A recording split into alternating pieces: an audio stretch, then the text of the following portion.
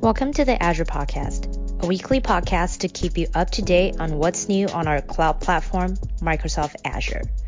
Your hosts Cynthia Crane, Evan Basilik, Sujeet DeMello, Kendall Roden, Kel Teeter, and Russell Young discuss a different service or solution on each show, with subject matter experts to explain how to get started, how different services work, and how to make decisions in tricky scenarios. You can find out more about our podcast at azpodcast.com or follow us on Twitter at Azure Podcast. Hello, everybody, and welcome back to the Azure Podcast. I'm your host, Evan Basilik, and today we are recording, this is September 7th, and we are recording episode number 438. We're going to be talking about the NAT Gateway with Amy Littleton. So before we get to that, one little bit of news, and this is, I guess technically this is an Azure thing, but it's a nice overlap between Teams and Azure. But the Azure Communication Service, which we've actually talked about on the show before, has announced Teams compatibility now. So now if you're building an app or a site where you used to have the ability for people to kick off chats or conversations, now you can do that with Teams integration, which actually I think is super cool, right? Because that's one of the most frustrating things for me, at least, where I want to interact with somebody and I have to go to a total separate app at that point. But a little bit light on news, so nothing else there. So with that, I think let's get over to our special guest, Amy. Amy, we were sort of chatting before the show. You're relatively new to Microsoft, but can you introduce yourself and tell us who you are and what you do here at Microsoft?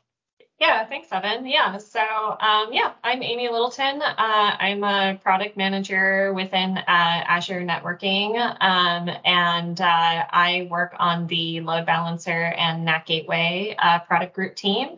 My specialty is NAT Gateway, which is obviously the topic of today's chat. So I own end-to-end the customer experience for this really, really great product. And I can't wait to dive in and tell you all the cool things that NAT Gateway does. Awesome. So let's start by the starting piece, because I suspect there's some audience members that don't know what is NAT in this context, right? We sort of throw it out there. It's in the name of the product, but what is NAT in this context? And why would I ever use NAT Gateway? Yeah, so NAT stands for Network Address Translation. This is actually a really fundamental, networking process that happens. Actually, this happens even within your own home with specific home devices. So your router that you use at home for connecting to the internet. Your router is actually a network address translation device. So basically what it does is it's actually protecting your devices, your personal devices, every single time that you connect out to the internet. And the way that it does that is it translates the IP address that's associated with your private devices, like your laptop.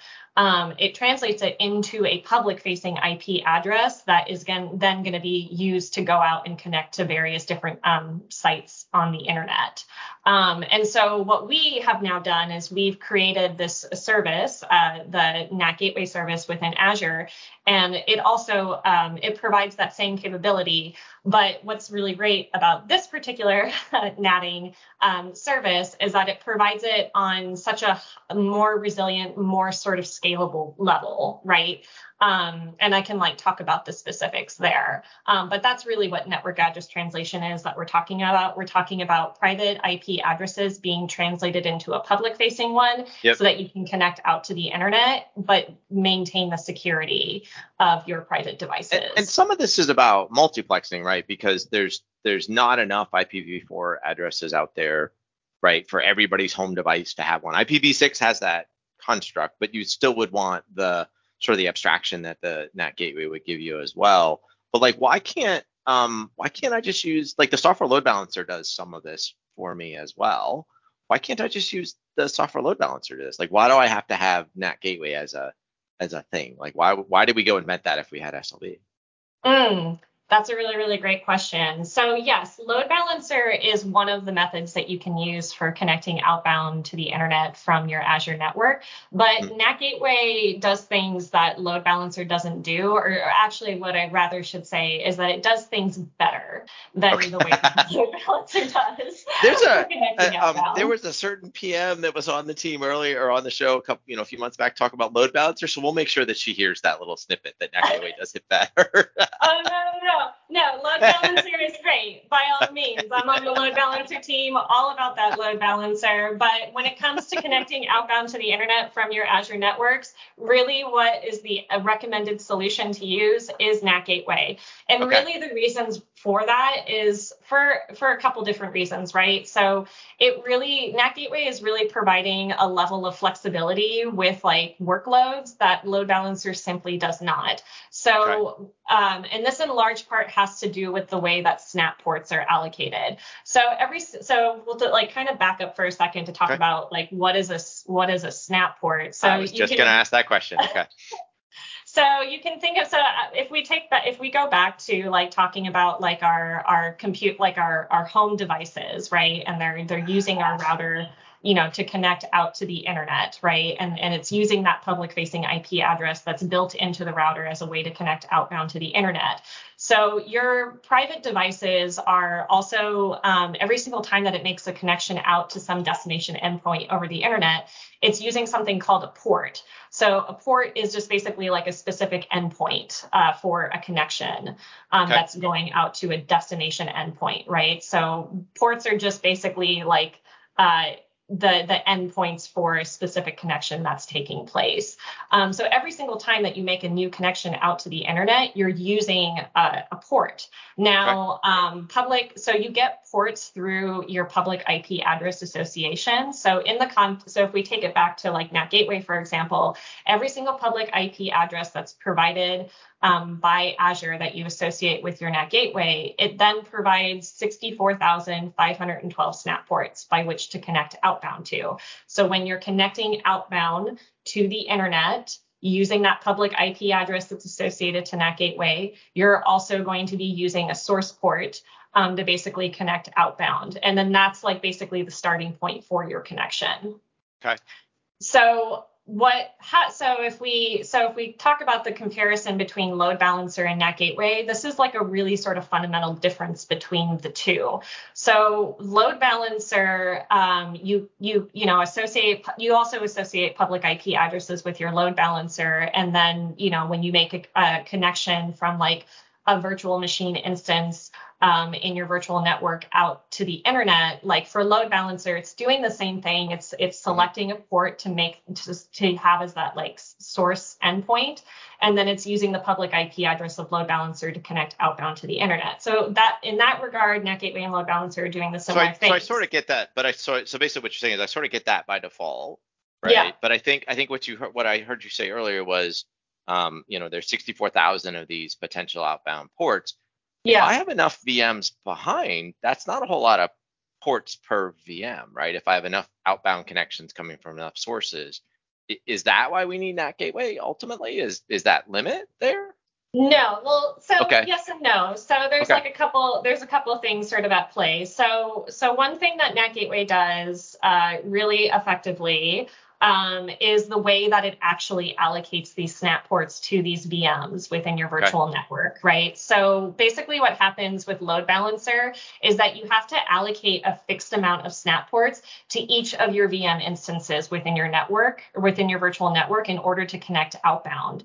But with NAT Gateway, essentially what happens is that there's like this on-demand allocation. So NAT Gateway is really, really super easy to configure for your virtual network. Essentially, it's just like a couple clicks of a button. And what you do is you attach NAT Gateway to a subnet in your virtual network where like all your VM instances are going to be located or whatever your IP-based, resources are.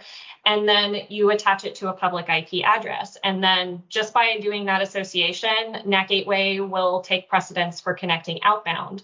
And when you make that correlation with the subnet and with the public IP address to your NAT Gateway, basically what happens is that VM instances within your subnet they can just basically pull whatever use whatever snap ports that they need in order to connect outbound. There's no like requirement to have to like say like, okay, this VM is going to get this set amount of snap ports to use, and this other VM is going to get this set amount, the way that you have to do that with load balancer. With NAT Gateway, it's all just on demand. Snap ports can just be used as needed in order to connect outbound to the internet.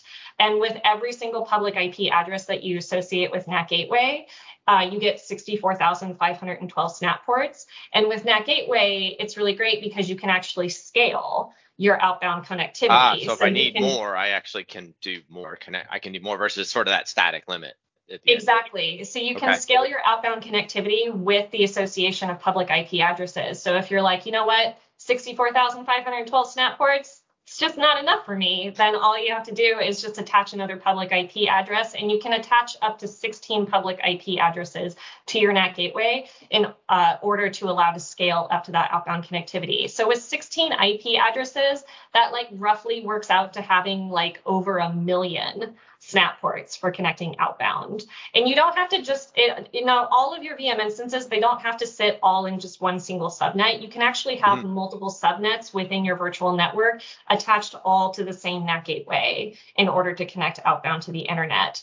And then all of those VM instances across all of the subnets associated with NAT gateway, they will just basically use snap ports as needed and like pick a public IP address in order to connect outbound. There's like no management overhead that's needed to be done by the customer. Like all you have to do is just attach your subnet and attach your IP addresses to your NAT gateway, and then NAT gateway just basically takes care of everything else.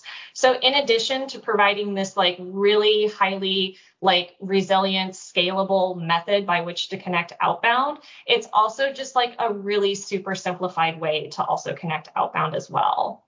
Yeah, so I think then, I mean, this makes a lot of sense. It gives me a lot more scale, a lot more flexibility.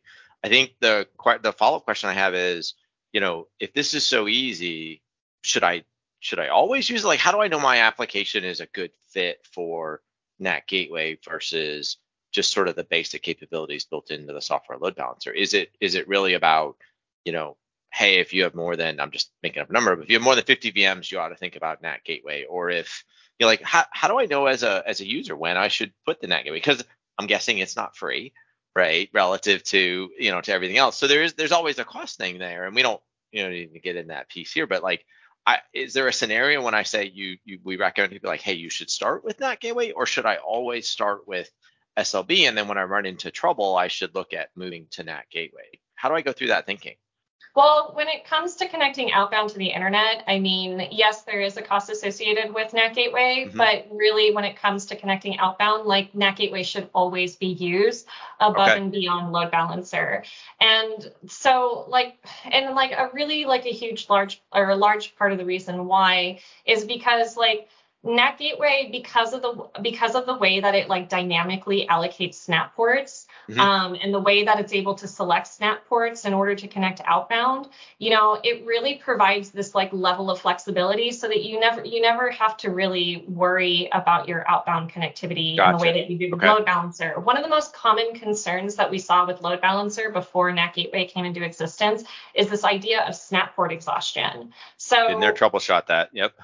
Yeah. So this whole sort of fixed allocation of snap ports that you have to do with load balancer, that was like a big part of the reason that causes the snap port exhaustion. If you say, if you have like a couple different VMs in your virtual network, and you say like, okay, each of my VMs can only use X amount of snap ports. Well, what happens when one of those VMs uses up all of its snap ports, but then the other VMs still have, available snap ports? That VM that runs out, it just runs out, and then you basically that results in outbound connectivity failure, even though that there's other ports that are available on these other VMs. Right. But with NAT Gateway, because of this dynamic allocation, right, you never have to worry about that. There's just basically like a pool snap ports that are available for every single VM. There's no like fixed allocation that has to be done. So like your chances of running into snap port exhaustion are like significantly like way more low with NAT gateway. And if you do run into snap port exhaustion, it might be just really a matter of scalability and needing to scale up to use like additional public IP addresses. Okay, so it sounds like then really the thought process should be as simple as, hey, do I have a lot of, is outbound connectivity a big thing, a big portion of my app, right? Because a lot of apps really are purely inbound connectivity, right? What, most websites, most data processing applications, a lot of stuff comes in, but there's not a whole lot of outbound connectivity. So it sounds like really if I have non-trivial outbound connectivity, I should really be looking at NAT gateway out of the box. It's not really about a scale. It's if I have outbound connectivity, that's when I should be looking at this, or significant outbound. Yeah, agreed. And like the other aspects, like, so like I'm talking a lot about scalability, but like the other aspect of this is like security, right? So like NAT gateway is explicitly used only for outbound connectivity. So like you can't have any inbound initiated traffic coming in through your NAT gateway resource. Oh, so it's a completely separate endpoint then that's unidirectional. Yeah. Okay. So with that said, so I haven't told the whole truth. So with that said, so yes, NAT gateway, you can only like have outbound connectivity. You can have return traffic also come in through the NAT gateway, but that's only going to be in response to an outbound traffic flow that went through the NAT gateway. Yeah, that's the typical security protocol we have through all NSGs, right? If we allow you out one way, we allow you to come back because that's the other half of that flow. Okay. Exactly. But that provides like a level of security in addition, right? Because the fact that like no inbound traffic is going to be able to get through a NAT gateway. Only outbound traffic is going to. So like NAT gateway provides scalability. It provides this like resiliency. It provides this level of security with regard to connecting outbound. The other thing that I'll mention too, around like the security piece of this too, is like a lot of customers need to be using static public IP addresses so that they can whitelist those IP addresses at these destination endpoints, right? Like, especially like if you're connecting to the same destination endpoint over and over and over again, you might like want to have an added layer of security by like whitelisting those IP addresses and saying like at that destination endpoint, only these IP address, like connections coming from these IP addresses are allowed. So the IP addresses that you associate with NAT gateway are just that, they are static public IP addresses. So they don't change. They are just stay exactly as they are. And you have 16 of them, or you can have up to 16 of them associated with your NAT gateway that you can use for whitelisting. So like that's like an added benefit as well as you have this static IP association with the NAT gateway. Okay. So I think you mentioned the scaling capability. Is this a service that auto scales? Is this a service I have to scale? Like what is that scale, or is this a PaaS service that Microsoft just manages for me? Like how do I manage that scale piece?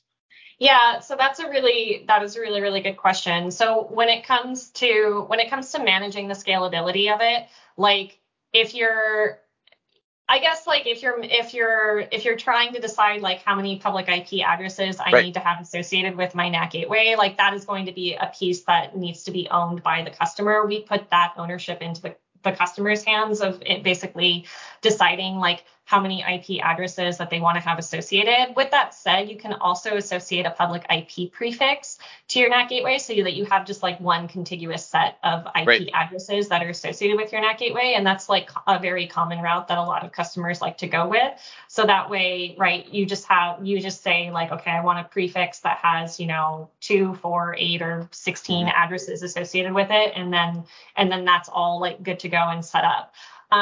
The only things that like you really have to manage with your NAT gateway is like basically your configuration setup, like, and like that IP address association is part of that configuration setup, right? So you just need to be able to associate it to your subnets and your virtual network and then attach it to your IP addresses. And then basically Azure takes care of everything else for you. You don't need to set up like any kind of user defined like routes for your subnet in order to connect outbound. Like basically as soon as NAT gateway is associated to the subnet, like it takes over as like the default route for connecting outbound to the internet. Okay. Yeah. Okay. Okay. Yeah, no, that's great. I mean, I can think back, the audience has sort of heard me talk about this, but like I live in this world of broken. If it's not broken, I'm generally not there. But like snap port exhaustion is a thing. It's something people have been running into for years. It sounds like this is a great solution, to sort of get ahead of that, right? If you know you have outbound connectivity, you should be looking at it. So this is awesome, an awesome service. I'm glad to see that we've built this. Any, sort of any last things you want to leave the audience with that they should be thinking about when they think about NAT Gateway? I mean, I think your point about always think about it is sort of I think that's a great place to start. Anything else that you feel like we need to remind them of? I think another sort of like big point to take away here is that like, I mean, the reality is that like a lot of customers like don't actually like know what their traffic patterns are, right? Mm-hmm. Like if you're like setting up like your infrastructure in Azure and you know that you need to have outbound connectivity to the internet, you might not know like exactly like how many connections you're gonna really be making from your virtual network. So with like NAT Gateway, that's fine. You don't actually need to know what your traffic patterns are because of the way that the snap port allocation works and that it's very dynamic. It just basically takes care of like this allocation for you in order to prevent any kind of risk of like snap port exhaustion. So yes, like if you're concerned about snap port exhaustion, like yes, like absolutely use NAT Gateway. But even if you don't know what your traffic patterns are, NAT Gateway is really going to protect you against any kind of like real issues around snap port exhaustion, but also like because of this sort of like built-in redundancy and built-in resiliency of NAT Gateway, like it's really going to just prove to be the ultimate like option for outbound connectivity from your Azure network. Okay. Yeah, no, I mean, I think I hear the message loud and clear. If I've got outbound connectivity, I should be thinking about NAT Gateway. That's sort of the base message. So, okay, well, love load balancer too. In fact, you can even use your NAT Gateway like with your load balancer. Like if you have an infrastructure set up that you need inbound and outbound connectivity, you can use both. Yeah. You can use both. And that load balancer will then handle all your inbound connections, and NAT Gateway will handle your outbound connectivity exclusively. So just want to add in that additional feat. Like load balancer and NAT Gateway work very harmoniously with one another. I could see the load balancer and NAT Gateway, fights within the team. Yeah, no, this is great, Amy. Thanks for coming on. Thanks about talking about the NAT Gateway. I think this is something the audience, I hope when we see you grow up, right, we can come back and appreciate you coming on. Yeah, absolutely. Thank you so much for having me on and letting me share about like all the cool things that NAT Gateway does. Looking forward to coming on and sharing more when there's more updates to share. We will absolutely hold you to that. Thanks. Bye. All right. Bye. Thank you for listening to the show. If you have any thoughts, questions, or just want to connect, find us on Twitter at Azure Podcast. Background music has been taken from ccmixer.org under the Creative Commons license. We hope you'll tune in again soon to keep learning with us.